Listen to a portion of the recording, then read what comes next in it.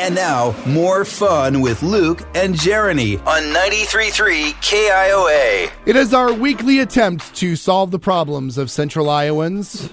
We call it Am I the Bad Guy? Yeah, uh-huh. This week we talked to our friend Michael. He had gone on a date, kind of went out of his way to go on the date. He went all the way up to Ames to meet this woman and kind of went south almost immediately. She was 15 minutes late.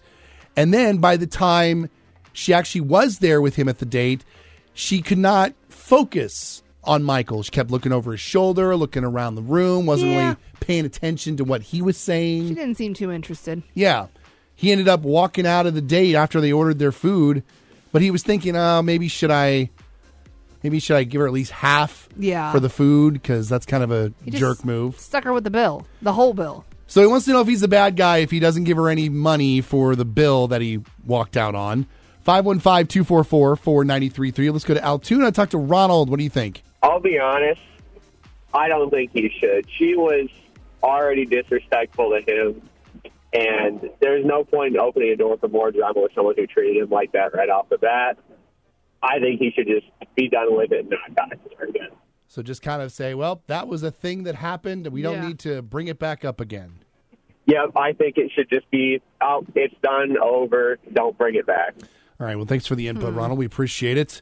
Over on Facebook, most everybody says that it's okay that he left without paying on the bill. Mm-hmm. Trudy says if she was truly that obnoxious, it's on her. Yeah, I don't know. Lori says he should have paid for his part of the meal. Yeah, that's kind of where I'm at. At least pay for your part. Yeah, it stinks that the date was crappy, but don't be a crappy person on top of it. Does it matter when you pretty much are sure you're never going to see this person again?